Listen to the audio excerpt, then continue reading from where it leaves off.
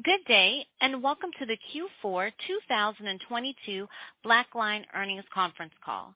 At this time, all participants are in a listen-only mode. After the speaker presentation, there will be a question-and-answer session.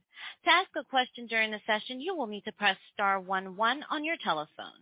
You will then hear an automated message advising that your hand is raised.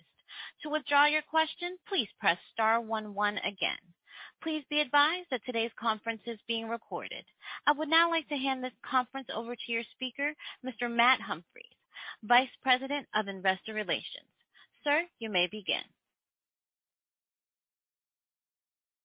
Good afternoon, and thank you for joining us today. With me on this call is Marc Huffman, Chief Executive Officer of BlackLine, and Mark Partin, Chief Financial Officer. Before we get started, I'd like to note that certain statements made during this conference call that are not historical facts, including those regarding our future plans, objectives, and expected performance, in particular our guidance for Q1 and full year 2023, are forward-looking statements within the meaning of the Private Securities Litigation Reform Act of 1995. These forward-looking statements represent our outlook only as of the date of this call. While we believe any forward-looking statements made during the call are reasonable, actual results could differ materially as these statements are based on our current expectations as of today and are subject to risks and uncertainties, including those stated in our periodic reports filed with the Securities and Exchange Commission, in particular our Form 10-K and Form 10-Q. We do not undertake and expressly disclaim any obligation to update or alter our forward-looking statements, whether as a result of new information, future events, or otherwise, except as required by applicable law. All comparisons we make on the call today relate to the corresponding period of last year, unless otherwise noted. And also, unless otherwise stated, our financial measures disclosed on this call will be non-GAAP. A discussion of these non-GAAP financial measures and information regarding reconciliations of our historical GAAP versus non-GAAP results is currently available in our earnings release, which may be found on our investor relations website at investors.blackline.com or in our Form 8-K filed with the SEC today. Now, I will turn the call over to BlackLine's Chief Executive Officer, Marc Huffman. Mark? Thank you, Matt, and good afternoon, everyone. Thank you for joining us today. BlackLine delivered solid financial results for Q4, rounding out a year of demonstrated profitable growth. We reported fourth quarter total revenue of $140 million, up 21%, and for the full year, $523 million, up 23%. We also delivered further margin expansion in the quarter due to operating efficiencies combined with discipline and sustainable expense management, giving us confidence in our ability to achieve the medium-term targets laid out at our recent Investor Day. Turning to an update on the macro environment and our sales performance in Q4, we're still seeing elongated deal cycles, which we noted on our prior earnings calls, as customer buying behavior reflects ongoing market uncertainty. While strong competitive win rates and healthy demand signals at top of funnel reinforce the long-term confidence in our business, we expect near-term demand to be influenced by delayed decision-making and ongoing budget reprioritization. Our lower-than-expected bookings performance in Q4 reflects these conditions and underpins the assumptions we've embedded into our 2023 revenue guidance, which Mark Partin will speak to shortly. We're pleased that many of you listening today were able to participate in our Beyond the Black customer conference in November. As part of the event, we hosted some of the largest global enterprises and unveiled a series of new solutions and programs that enable, enhance, and transform accounting. Specifically, we announced innovative new solutions and capabilities such as Financial Reporting Analytics, or FRA, and BlackLine Accounting Studio. We also expanded our modern accounting playbook to our cash application solution and unveiled a new Microsoft Dynamics 365 connector. Additionally, we added new services and support offerings to drive greater value for our customers, enabling them to accelerate the adoption and time to value of our industry-leading solutions. Following the event, we received very positive feedback from our customers and prospects, which directly resulted in a number of customer wins in Q4. In the weeks following the conference and before quarter end, we signed multiple FRA deals above our expectations. While we are still early, the fact that customers trust BlackLine and are speaking with their wallets reinforces our confidence that the innovative solutions we're delivering differentiates us further in the market and supports the long-term growth opportunities ahead for BlackLine. Furthermore, we are tracking towards general availability for BlackLine Accounting Studio later this summer. Of note, we've already signed a number of early adopter customers seeking to accelerate their digital transformation journey with BlackLine. These recent successes and the additional innovation we've planned over the next few years serve to demonstrate BlackLine's focus on becoming the platform company for the office of the CFO. Moving to progress in our strategic products portfolio, we're pleased to announce that we recently completed the PQ process for SAP for our intercompany financial management non-trade solution. Through our SAP Solex partnership, our teams are now moving forward to actively sell this additional solution to SAP customers and prospects globally, extending our reach and expanding our ability to capture the large and unpenetrated intercompany market. And finally, we recently extended our relationship with Kofax, a global leader in intelligence automation, adding globally compliant electronic invoicing capabilities to our accounts receivable automation solutions. This expanded alliance strengthens and extends BlackLine's AR solutions, ensuring customers remain compliant with rapidly changing electronic invoicing requirements around the world and B2B receipts. Our go-to-market strategy continues to evolve as we strengthen the alignment between our strategy, product portfolio, and the market opportunity. As you saw in December, we announced an action that was largely driven by macro uncertainty and our near-term goal of optimizing our existing capacity to market demand. As part of this, we made several changes to our go-to-market strategy. We introduced a strategic product quota for all quota-carrying reps, aligning the sales force's incentives with our product portfolio and the market opportunity. Additionally, we have largely removed the overlay component in our sales teams, which we expect to improve sales efficiency, reduce friction, and enable quicker wins with customers. While still early in this natural evolution, this is a key part of ensuring alignment of our sales force with BlackLine's goal of growing strategic products ARR and driving higher sales efficiency. Now let's take a moment to review our Q4 results and the highlights from the quarter in a bit more detail. In our markets, APAC was a strong performer and delivered a record sales quarter led by some important wins in Japan. Our North American business remained relatively consistent with some great new logos and expansion deals. As expected, EMEA remained relatively soft as the macro and geopolitical environment continues to weigh on business activity in that region. On the customer side, we saw some relative strength in the new customer bookings this quarter, especially in our enterprise, driven by our Solex partnership. Additionally, average deal sizes increased this quarter, up 8% year over year to 127,000. And finally, we had 48 customers that generate $1 million or more in ARR, up 33%.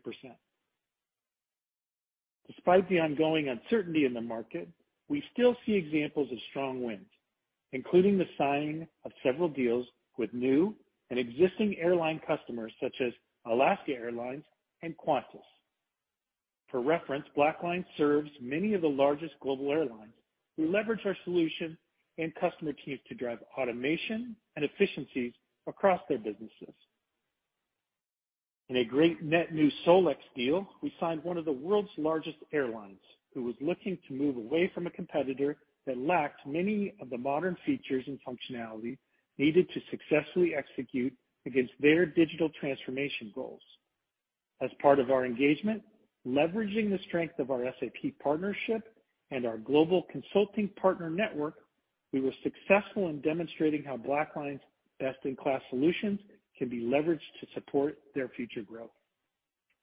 Additionally, we signed a record SolEx deal with the largest North American energy and chemicals producer, leveraging the capabilities of our core financial close solution combined with our innovative and high automation intercompany solutions. As part of a larger digital transformation project that includes a cloud transition, this customer was focused on ensuring that key processes remain sustainable and efficient as they grew, while also resolving a growing set of complex intercompany challenges. Finally, in EMEA, we signed Renault, a leading European automobile manufacturer, as part of our SolEx partnership. This new customer was embarking on a complex and large-scale digital transformation process to support their ambitions of becoming a leading electronic vehicle manufacturer. As part of this, they are reimagining their financial processes to better execute their digital transformation in an efficient, automated, and compliant manner. Having Blackline as a strategic partner was a clear choice, and we look forward to growing this partnership over time. In AR automation, we saw a notable acceleration in deal activity in the quarter as we continuously work to refine our target customer profile while enhancing and expanding our offerings. Furthermore, we are seeing more and more customers selecting our broader AR platform instead of solely choosing our cash application solution, setting the stage for long-term success in this business. Notably, we saw record payment value from our AR business this year, up 33% to over $327 billion. We signed multiple new and existing global customers who see the benefits of automating the order-to-cash process, thereby unlocking working capital to support their business in today's uncertain environment. In one example, we were able to leverage our recently announced Modern Accounting Playbook for cash application and sign a growing Canadian customer who is looking to purchase an AR solution to drive automation, support future growth, and improve their working capital profile. As part of this competitive process, we demonstrated the value a modern AR platform can deliver and how these work hand in hand with other strategic tools Blackline offers, such as transaction matching. This combined AR and matching deal is exactly the type of deal that delivers exceptional value for customers and for Blackline. In another competitive instance, we leveraged our AR platform to expand with a leading UK provider of financial market data. As an existing customer, they were seeking to move away from manual and unsustainable cash collection processes and ensure they had robust and efficient solutions in place that met global regulatory requirements. All in, another great win and opportunity to deliver tangible value to customers. In closing, while we see uncertainty ahead in the markets, the value that we deliver and the trust of our customers remains clear. And we're confident Blackline is well positioned for long-term value creation. We remain focused on executing against our go-to-market strategy as we align our business with near-term market conditions while investing appropriately for future growth. I want to thank our employees around the world for their dedication and determination during these uncertain times. With that, I'll turn it over to Mark Partin to discuss the details of our financial performance and our outlook. Thank you, Mark, and good afternoon, everyone. Blackline reported solid top-line growth and further margin expansion as we closed out the year, driven by further efficiencies and productivity across the business. Expanding on what Mark mentioned earlier, we saw lower than expected bookings performance in Q4 as market uncertainty continues to influence deal cycles and customer buying behavior. This was most evident in the last few weeks of the quarter, especially in EMEA and in the middle market, as deals that were expected to close in Q4 slipped into future periods. Despite this, we continue to focus our efforts on what we can control in the near term while positioning the business for long-term success. As such, we see multiple factors that give us confidence to deliver against our targets in 2023. First, as Mark mentioned, we recently took action to better align capacity to near-term demand while further refining and enhancing our go-to-market strategy. Second, we're entering 2023 with a more seasoned and efficient sales force as we lap a period of heavy hiring and unramped sales capacity. Third, we continue to arm our sales force with innovative new solutions and capabilities like FRA and BlackLine Accounting Studio that drive customer engagement, support top-of-funnel activity, and ultimately deliver incremental revenue. Fourth, we continue to develop, build, and expand our global partner network to expand our reach and capabilities.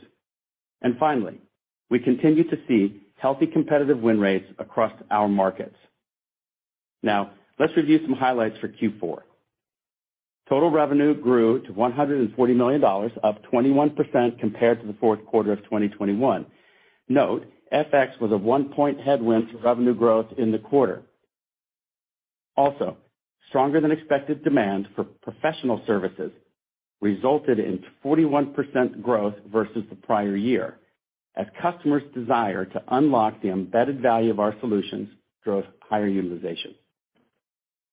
Calculated billings growth was 17% versus last year, despite a 2-point headwind from FX. Remaining performance obligation, or RPO, was up 30%, with current RPO growing 23% year-over-year.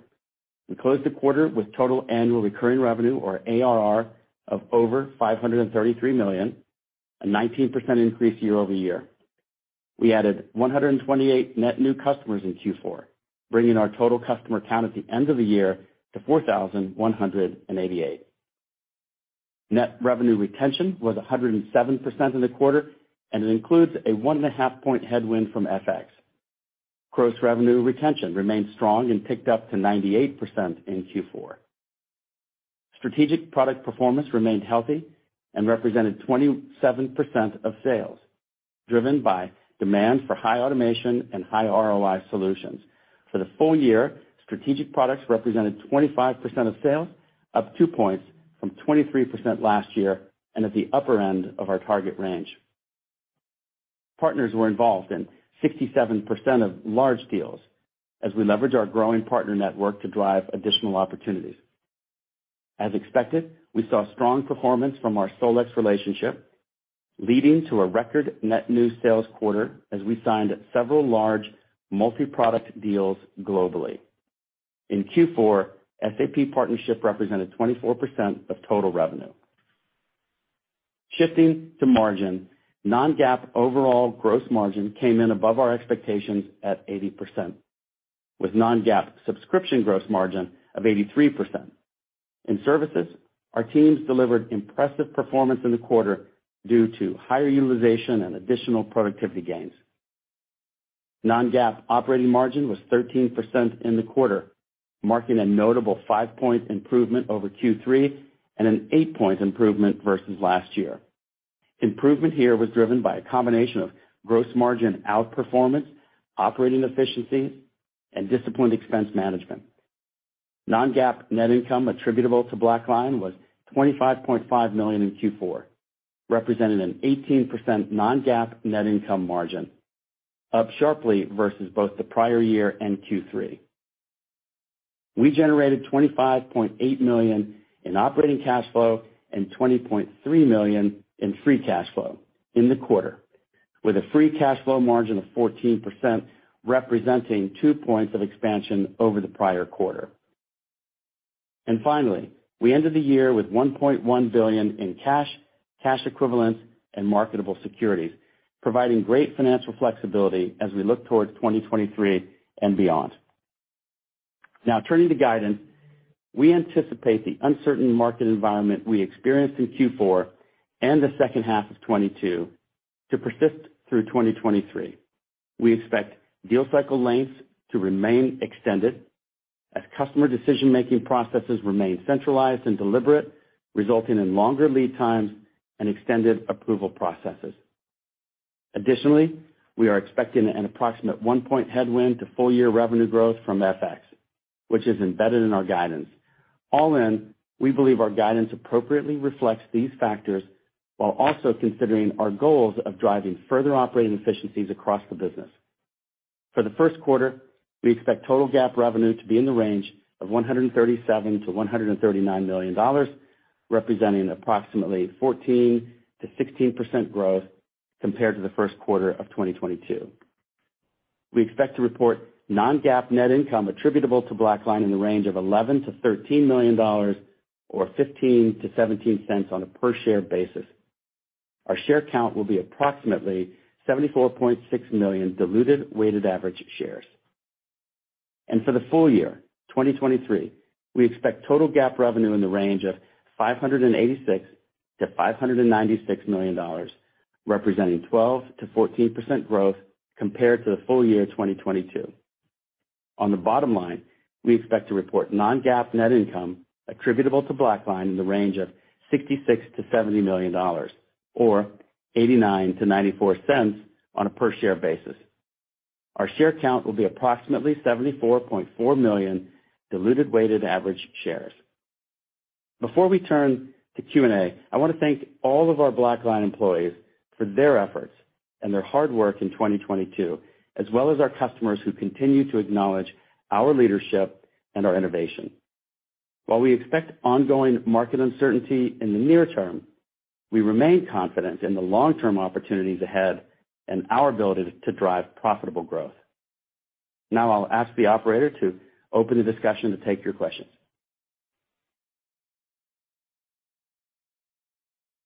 Thank you. As a reminder, to ask a question, please press star 11 on your telephone and wait for your name to be announced. To withdraw your question, please press star 11 again. One moment while we compile the Q&A roster.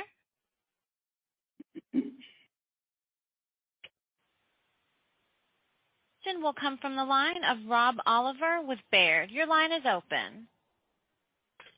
Great. Good evening. Can you guys hear me okay? Yeah. Hey, Rob. Oh, great. Hey, Mark. So just a couple questions for me. Thanks. So Mark Huffman, I'll start with you. It sounds like late December was just a tough time period for deals and to close. But it does sound like you guys had some continued success in Asia. I know Japan's been a strong area for you. EMEA, a struggle. North America, sounds like it's tough. From a geographic perspective, can you talk about how the year closed and then maybe how the full year guidance for 23 contemplates kind of the geographic breakdown, relative to kind of where we are right now? And then I had a quick follow-up. Sure. I'll start, and then Mark can talk about guidance. I would describe what we saw in Q4 as a continuance of what we have been describing in terms of uncertainty and deal elongation. I think you got it right. There was strength in APJ and Japan specifically, some strength in some industries, energy, travel, hospitality, and then softness broadly in Europe, new business and mid-market. In terms of the guidance? I think it's very similar. We look at, as a marker going into this year, our strength in pipeline and the demand, and we would carry forward what we're seeing in EMEA, APAC, and also as part of North America. So in the first half of the year, we believe that that's going to continue. Great. Thanks. And then you mentioned some of the sales changes that you're making and the strategic products quota. Can you just talk about strategic products, how they're performing now? And I don't think I heard you guys talk about 4Q at all on the call. And, I know we're still early in 4Q. I think actually you may have mentioned that you got approval on the SAP pipe, but just wanted to get a sense for the setup for strategic products for this year. Thanks. Yeah. Overall, last year, for the year, we were up 2 points, 25%. Q4 is 27% of bookings in strategic products. I would say that the end of the year, our AR business had some nice wins. We took a number of customers live in AR. We continued to perform well across a variety of the components that we would call strategic products. 4Q, if I just talk about it as IFM, we talked about this real significant Solex win, which had a multi-product element to it. It's the largest Solex win we have in the history of the relationship. That had IFM in it. So we continue to exhibit strength in intercompany, but by and large, all of those things still subject to the same continuance of that macro uncertainty and some of the elongation of cycles. As you did note, we did achieve one of the primary product objectives for the year with the integration of 4Q, which was to get the intercompany non-trade element on Solex through the PQ process, which we did achieve in the quarter. Okay, great. Thanks, guys. Appreciate it. Thank you, Rob. Thank you. Thanks, Rob. One moment for our next question. Will come from the line of Matthew VanVliet with BTIG. Your line is open. Yeah, good afternoon. Thanks for taking the question. Maybe wanted to dig in a little bit on the mid-market performance. Didn't hear much in the prepared comments, although, Mark, I think you just mentioned that was on a little bit of the weaker side. Did you see maybe the reaction to the macro and some of the overarching themes you see there just, I guess, bubble up a little quicker and have a greater impact there, or anything else you might point to around your mid-market performance and anything that you're sort of altering into 23 to help jumpstart that? Yeah. So that, if you look backwards in the several quarters, mid-market was an area of acceleration, high execution, strong demand. It actually took longer for it to exhibit some of the macro behaviors, but we did exhibit that in Q4, or we did observe that in Q4. I would say interest in the top of funnel still healthy in all markets and geos. Interest in mid-market included, but the uncertainty there has really affected the velocity through the funnel itself. In terms of how we're responding to that, our observation of win rates remains steady there. Things that go to conclusion decisions through that velocity in the funnel challenge is down a bit. So we continue to sort of just study, making sure we win the ones that we want to win in the markets and the spaces that we play, as we see some pressure in the mid-market through the macro uncertainty. Okay, helpful.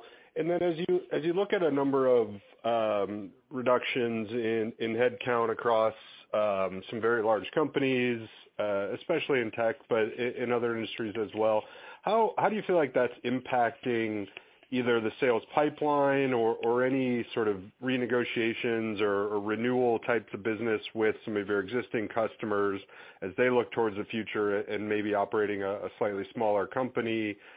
Any impact on initial deal sizes potentially as you look ahead at that? Thanks.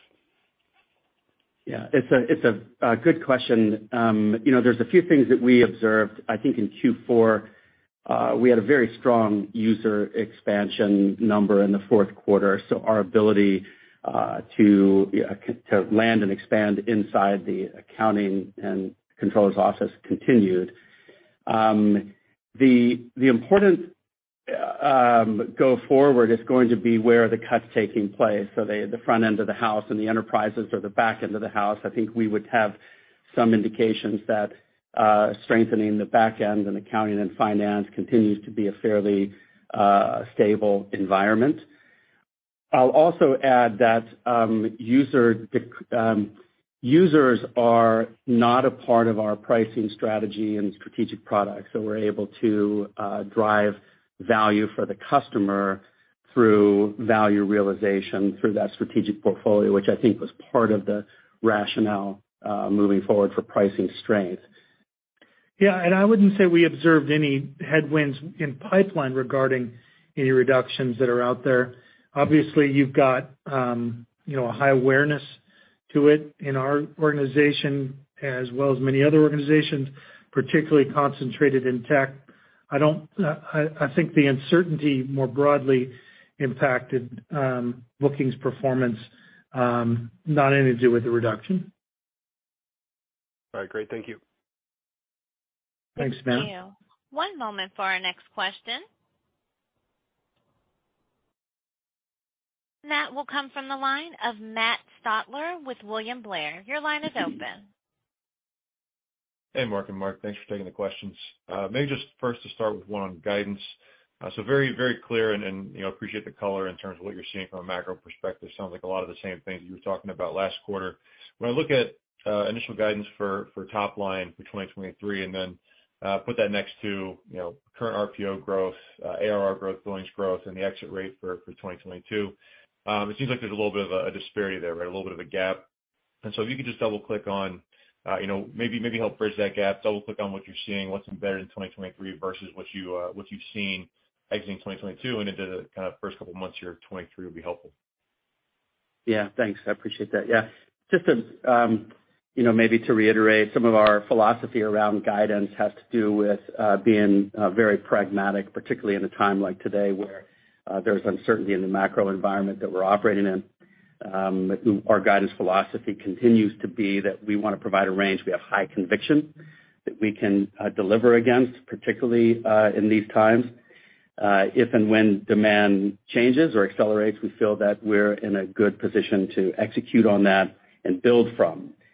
When I look at the question that you have around the disparity of some strong signals coming out of Q4, I think it's important to realize that we had a decelerating or lower than expected bookings growth in the second half, particularly in the later stages of Q4. And trailing 12-month billing is a good example of that, and that was due to the macro environment. We're also lapping some tough comps, particularly related to the inorganic contribution from 4Q last year, which I think is important. And then, as we also stated, we have a near-term sort of FX headwind that we're working through that is a part of that number. So that's really how we got to that range from where we jump off in December and Q4. That's very clear, very helpful. Thank you. And then maybe just one follow-up. Obviously it was a very exciting announcement, the BlackLine Accounting Studio at Beyond the Black last year. Any early feedback you've gotten from maybe the beta for that offering and what you're hearing from customers? Is that resonating? And then an update on the timeline. I think you previously said Q2, and it sounds like, if I heard you correctly, you were talking about over the summer. So an update on the timeline there would be helpful too. Yeah, starting with the timeline, I think summer is the right way to think about it. That's, kind of the border of Q2 and Q3. Interest high, which I think tells you that, in large organizations that have a bunch of complexity in there, and complexity being multiple ERP systems, multiple different processes distributed across workers around the globe, the ability to orchestrate that, tie all those systems together, create standard business processes through accounting really resonates with people. And so I would say, Matt, too early to say anything more about it. It's in early adopter phase. We keep good tabs on how it's going there. And we think that's obviously a long-term value driver towards our vision of creating a platform that's really indispensable to the office of the controller and broadly to the CFO. Got it. Thanks again. Thank you. Thanks, Matt. Thank you. One moment for our next question. Will come from the line of Pinjalim Bora with JPMorgan Chase. Your line is open. Hey guys, thank you for taking the question. Continuing on the Accounting Studio line, Mark, can you help us understand maybe, seems like, or maybe how applicable is Accounting Studio to the 4,000 customers that you have? And I know it's very early, but what kind of ARR uplift would you say that might drive over the next year? Yeah, I think it's way premature to be thinking about the ARR uplift, especially in the time box you just put on it, Pinjalim. I appreciate the nature of the question. I think it's applies to at least 50 to 60% of our customers based on the size demographics and complexity of them and the complexity in the workloads that we do for them. The Accounting Studio itself is one component, and it's the first component of a broader platform strategy that we have and we talked about at Investor Day. How it comes to impact the ARR over time, we'll have some direct, direct impact from a ability to bill and charge for it, and then some indirect in terms of net revenue retention, expansion, and making the ability of some of the multi-product solutions, high automation things really come to life for some of these customers, that they're better integrating their data sources in these complex business processes that they do have. Yeah, understood. Got it. Thank you. And Mark Partin, one for you on the guidance.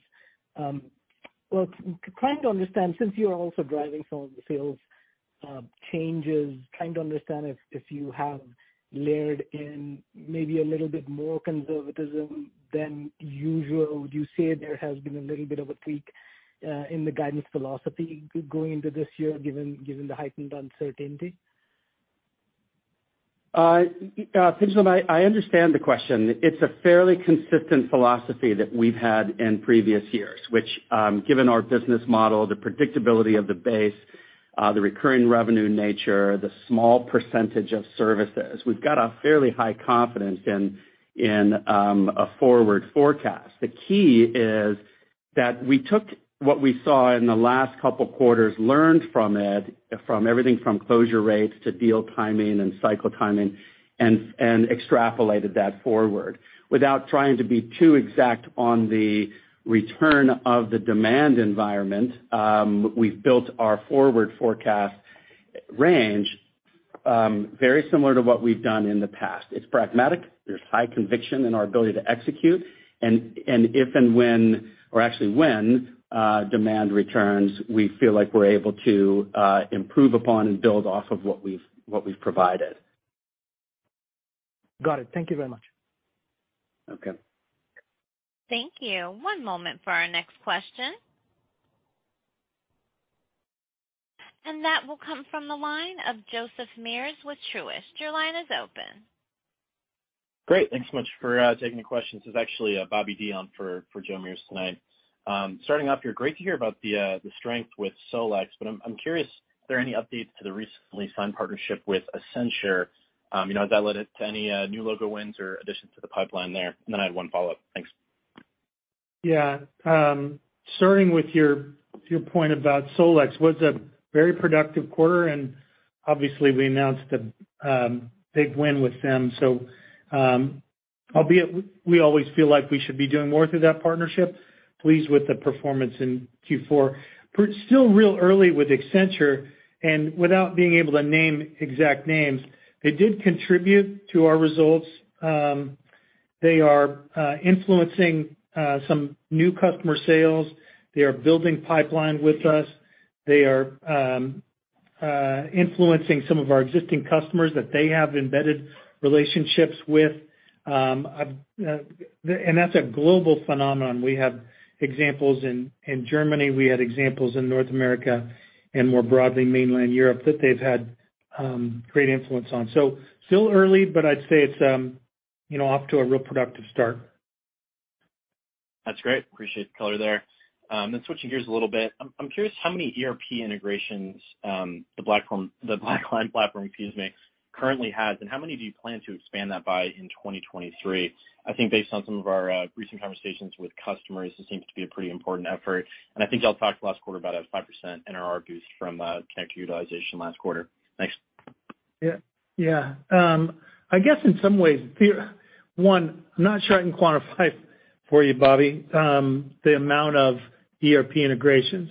We have very specific and purpose-built with use cases embedded connectors.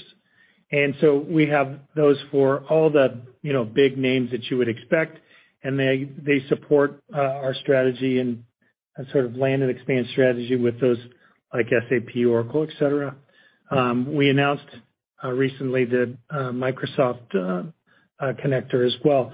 Then we've, as a part of our platform, and the BlackLine Accounting Studio, the integration platform itself is an important part of the strategy, keeping in mind we get a higher net revenue retention from those connectors, people who use connectors or our APIs. And so unleashing the ability to write to APIs has become really, I think, strategic. We've had a number of large customers sort of utilizing those who landed last year and are now coming live, providing some great feedback on it. And so with the advent of the APIs, theoretically, even if you had the item that was at the longest tail of the list of ERP companies out there, you could theoretically write to our APIs and create connectivity. So I can't really quantify how many, but as you can tell, excited about the potential, think it's strategic, and we'll continue to invest in that. That's great. Appreciate the detail. Thank you. One moment for our next question. And that will come from the line of Alex Sklar with Raymond James. Your line is open. Great, thanks. I don't know who wants to take this one, but a two-part question on reiterating the medium-term growth targets. So first, any color if the December headcount changes impact the expected timing to return to those growth levels? And with that, I think you said the top of funnel growth was still performing really well in the quarter. Can you directionally quantify if the pipeline growth currently supports those medium-term targets? Thanks. Yeah, thank you. I think I can start the question with the action we took in December does not extend out the timeline. In fact, as we look at our medium-term targets for both growth and Rule of 40 operating efficiency, we feel like we're making traction, particularly around our ability to execute in the sales force and the GT in the go-to-market areas, with more product, more opportunities for them to drive accountability. And then for the second part of the question. Yeah, in terms of the transition between our annual plan and the ability to meet the objectives this year, which I feel like we have adequate pipeline to meet the 2023 objectives, sort of hard to translate that into the 24-month view of pipeline. I wouldn't suspect that anything with regard to the action we took has a detrimental impact to that. We are paying close attention to the signals to make sure that we're bringing back capacity as it becomes required to build the 2024 capacity model to meet those midterm objectives, Alex. Okay, great. That's helpful context. I guess, Mark Partin, just one follow-up for you on the first quarter guide. Is there anything one-time in nature that's kind of driving the quarter-over-quarter decline versus fourth quarter? Is that just services timing? Anything you'd call out there? Right. So it's a 14 to 16 coming off of Q4. I think I would remind you we had 4Q and the inorganic in last year. So that's number one. Secondly is Q1 of last year was one of our strongest quarters of the year. We came out of a very strong 2021 into a strong Q1 of last year. Q1s are typically seasonal, so last year's Q1 strength was extra special, and that also sets up the tougher comp for this quarter. Okay. Thank you both. Yeah. Thanks, Alex. Thank you. One moment for our next question. And that will come from the line of Koji Ikeda with Bank of America. Your line is open. Hey, Mark Partin and Mark Huffman. Thanks for taking the questions. Just a couple from me. I wanted to go back to the guidance and ask a question there, maybe a little bit more directly. I appreciate all the commentary that you had, thinking about it pragmatically and high visibility. But I guess, more directly, does the guidance assume the macro gets worse? And if it does, how are you thinking about maybe some of the key metrics, that you might be flexing down, whether it be net revenue retention or sales cycles or deal sizes or anything of that nature? Just curious to understand if the guidance does assume macro maybe gets a little worse from here. Yeah, I appreciate that. Look, our guidance takes what we've seen it, in the best case that we can, takes what we've seen in the last couple quarters in terms of closure rates, sales cycle and timing, and extrapolates that through the first half of this year. That seems the most pragmatic way to look at it. Q1 is a seasonal quarter. We're in it now. We have, I think, with a couple, 2 or 3 quarters now, consistently seen closure rates being impacted and decisions being impacted by the macro. And so, moving in the early part of this year, that is the right approach to sort of extrapolate that for us. With regard to other metrics, we don't guide on other metrics, but our view is that the base of customers that we have and our ability to drive strategic products in this environment is, notwithstanding the macro, is a point of emphasis and priority for us. And so that's at the end of last year, we saw our growth profile move closer to 65-35, where the growth coming from the base, and we would expect that to be the early part of this year too. We also, I think, mentioned that the FX has had some damage as a headwind, both in revenue and in billing and in the ARR numbers, and we expect that to be the early part of this year too. So that's our sort of current working assumption, is to extrapolate what we've seen in the last half of these quarters and put that into the first half of this year. Got it. Thanks, Mark. And just a follow-up for you, if I may here. Typically, don't ask questions on the numbers on the press release getting in the weeds, but I saw, kind of in the non-GAAP reconciliation and impairment of cloud computing implementation costs. Could you maybe walk us through, what that is? Is this a one-time for this quarter, or is this something that we can anticipate, something more on a quarterly basis going forward?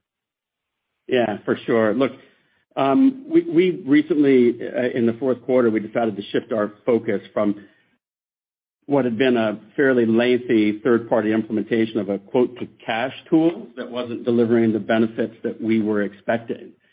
And so as part of that, we wrote off the implementation costs from the past, what had been sort of a 3-year on and off project worth about $5 million. And so that's what you saw in that reconciliation.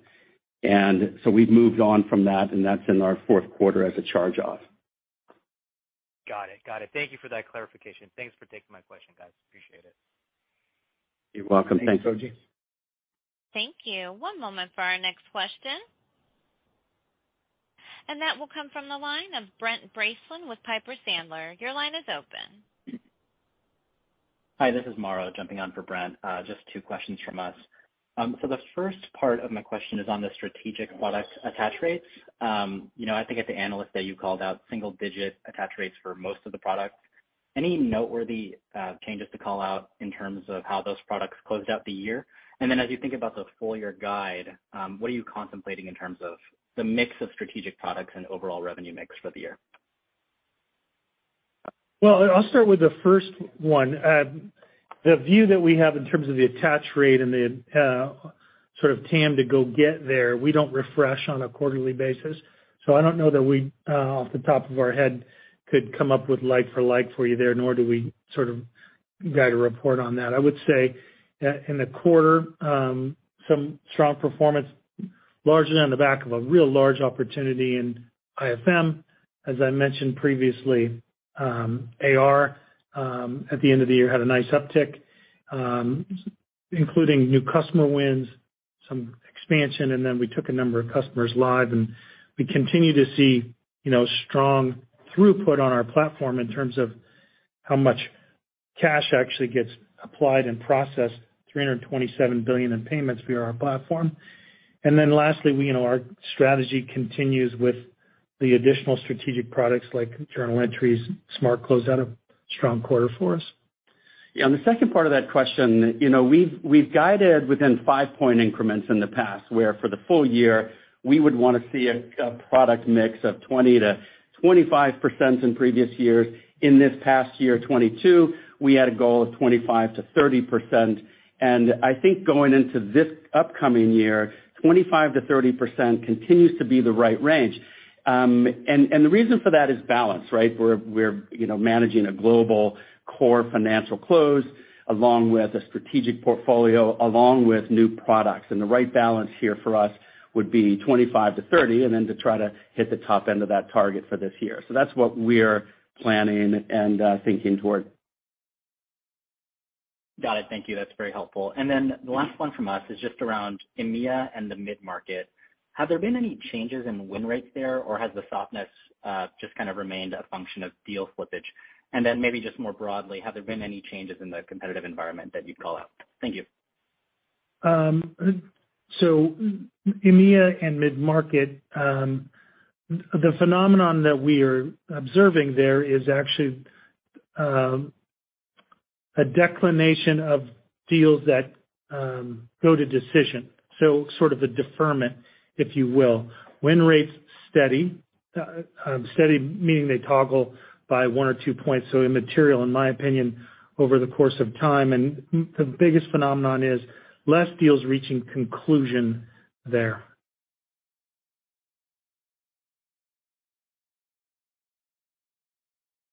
Thank you. One moment for our next question. Our next question will come from the line of Daniel Jester with BMO. Your line is open. Hey, great. Thanks for taking my question. Apologies if there's some background noise. Just one for me. Appreciate sort of all the color you gave on the consumption metrics and how much that's improved for the strategic products. Can you just remind us, like, how deeply penetrated within your customers that have these strategic products are? And if you think about those consumption metrics as they grow, is it solely going to be new clients and new products, or can you get deeper penetration within your customers that have already adopted them? Thank you.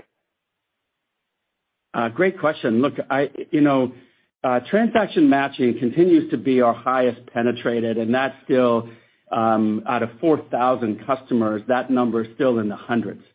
And the other products from the cash and AR to IFM, those still continue to be nascent in the single digits. So the opportunity there is for to sell into that base. So your question around can strategic products land and expand within a single customer, the answer is yes. The way the pricing works and the way we've modularized, we can absolutely land and expand our strategic products to build within further penetration on account. Great. Thank you. Yeah. Thanks, Daniel. Thank you. One moment for our next question. Come from the line of Josh Beck with KeyBanc Capital Markets. Your line is open. Hey guys, this is Maddie on for Josh. Thanks for taking my question. My first one's higher level. Just wondering how you guys are thinking about IT budget changes in 2023 and where you fit in that prioritization. And then my follow-up is, obviously you called out lower bookings than expected in Q4. Just wondering if some of those deals would trickle into Q1 and we might get better bookings than expected. Thanks. Yes, thank you. So on that last question about deal slippage, it's tough to predict that, particularly as we move from a Q4 into a Q1 and in this macro. So I think the right way to think about that is those are not pipeline deals that we've lost. They continue to be in some form of our pipeline funnel. Mark mentioned earlier our competitive win rates continue to be stable. Our interest levels continue to be strong, and trying to close that gap for closure rates is where we see the macro impact. So whether or not it's Q1 or continues forward, I think is a lot to do with that macro uncertainty within many of these regions and customers. Moving to the first question. First question was? We're in the IT budget. IT budget. Yeah, exactly. Thank you. So The market that we serve is in the CFO and controllers market, particularly when it has to do with digital transformation, and you see IT budgets and CIOs can get involved, certainly in those areas. We do have a thesis around those budgets, which is within the office of the CFO, you'll see in the early stages of uncertainty and macro and recessions and other issues, you'll see a retraction, reprioritization. But then you'll see a greater need to as Mark said in his earlier, to reprioritize, because to drive efficiency and automation in either a war for talent or a more pressure on margin and margin expansion, CFOs and controllers obviously doing more with less. So we think being a high ROI product, that we sit in the first budget prioritization out of the gate when they're ready to start spending. And so from that environment, going into this year, tough to know the timing, but that's how we think about the market. Very helpful. Thank you, guys. Thanks, you. Sandy. One moment for our next question. And that will come from the line of Andrew DeGasperi with Berenberg. Your line is open. Hi, this is Stephanie on for Andrew. Thank you for taking the question. I'm wondering if you could elaborate a little bit on your new customers added this quarter and what the mix was between the customers, if you have that, and whether there are specific products driving this new customer growth or that are popular with new customers. Thank you. Yeah, interesting. Like, we have a little over 4,000 customers today. About half of them are enterprise, a company we would describe as over $750 million, and then the other half are mid-market, below $750 million. And we often see in any given quarter, the velocity or the expansion of the customer number is in the mid-market space. As you might imagine, there's more mid-market customers coming onto the platform, but the enterprise are at a much larger size. So we would think of the gain each quarter on average to be mostly mid-market in the customer number, but mostly enterprise in the ARR growth number. And so to your question around, is there a specific driver in each case? The answer to that is, not necessarily. Yeah. It's hard to put a particular product or driver on those. Most of our customers today begin and start with a financial close, and then they build up from there, and that's just an average. Okay, that's helpful. Thank you. Thank you. One moment for our next question. And that will come from the line of Fred Lee with Credit Suisse. Your line is open. Hey, gentlemen, thanks for squeezing me in, and good to see the margin protection in a tough selling environment. Another question regarding macro, and just to clarify, would you say macro deteriorated quarter to quarter, or was it equally as difficult as Q3? And then just to follow up. Yeah, I would call it a continuity thing. I think I would describe it didn't improve, nor did it degrade. It was the continuity of our observation. Okay. And then my second question is, how should we think about the outperformance of services and the demand that we saw there? I mean, the company posted some of the highest services margins in recent history. Shouldn't that lead to incremental subscription demand as consultants kind of identify opportunities? How should we think about that? Potentially. What I think has occurred there is, one, it was strong execution.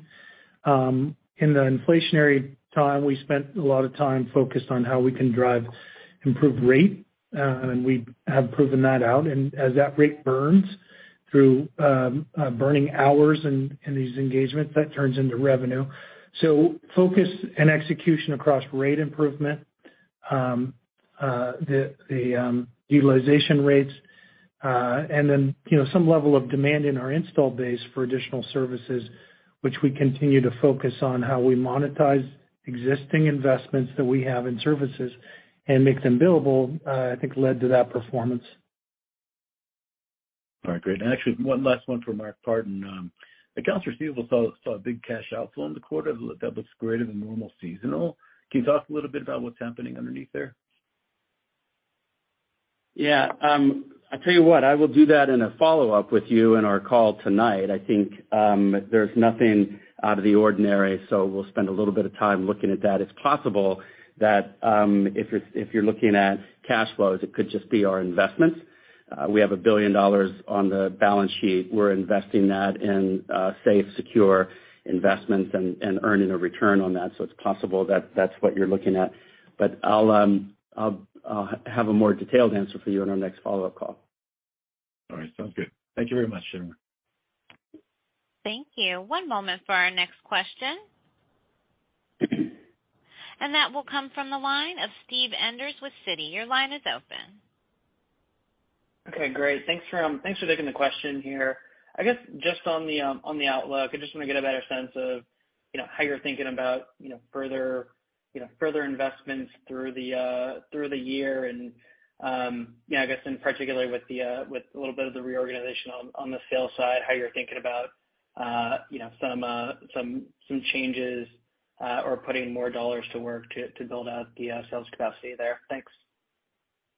Yeah, the sales capacity has been one of the sort of stories over the last couple of years, as we talked about at Analyst Days, that during the early days of COVID, we took a lot of the slack out of the system, and then as demand started to increase, we rehydrated with a great deal of hiring and putting talent out in the streets. And so when we started 2022, our capacity was very high.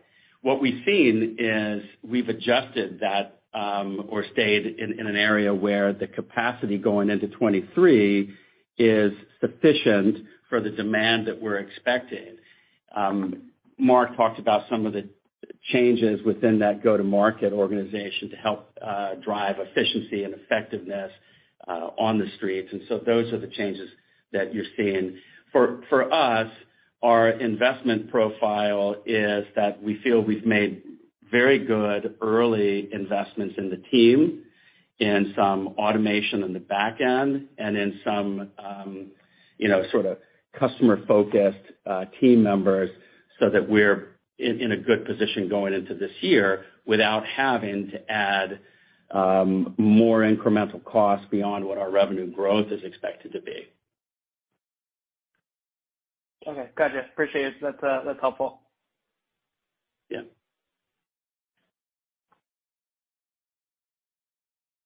Thank you. One moment for our next question.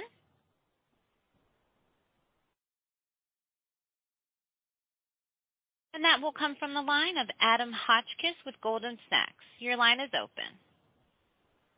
Good afternoon. Thanks for taking the questions.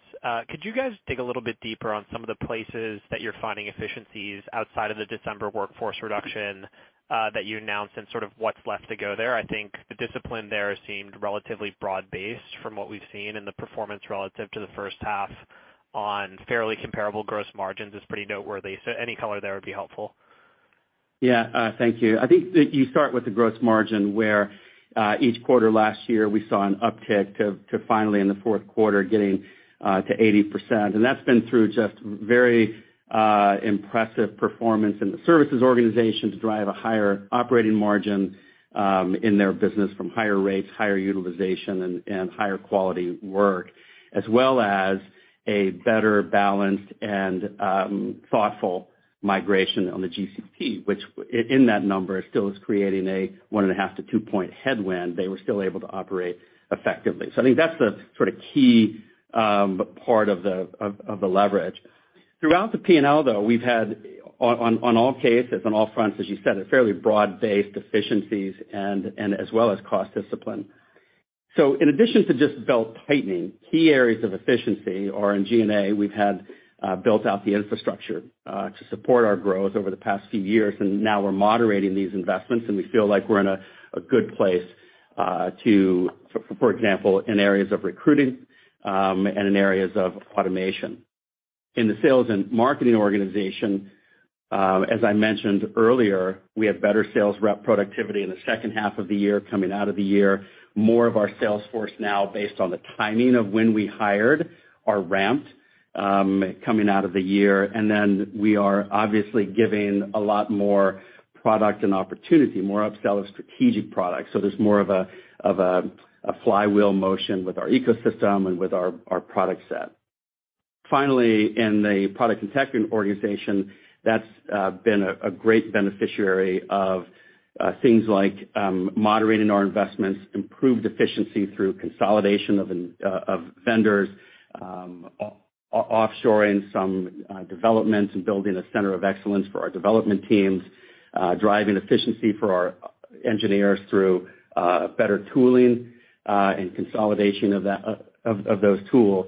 So a number of places where the management teams across the company globally have done a very good job of getting focused on how to drive costs out of the business, yet still be investing for the future and have efficiency. Great. Yeah, that's really helpful. And I know this may be looking a bit forward, but what's your process like once you see accelerating demand signals for building the cost base into that growth, especially as you think about your medium-term targets? Is that a lot more challenging given the variability in the macro and how quickly things can change?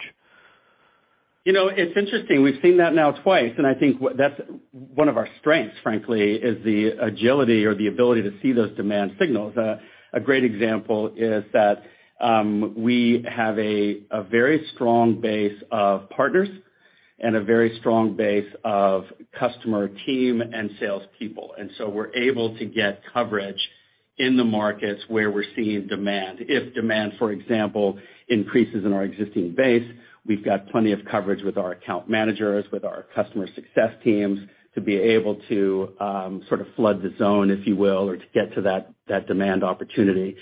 The tough part, as you're alluding to, is when you have long lead times with sales hires, how do you get that capacity on board? We're able to manage that given sort of our capacity management where we are today. And so looking into 23 and 24, Mark mentioned, we'll be sort of looking very closely at those signals so that we're prepared for it. Really helpful. Thanks, Mark. Thank you.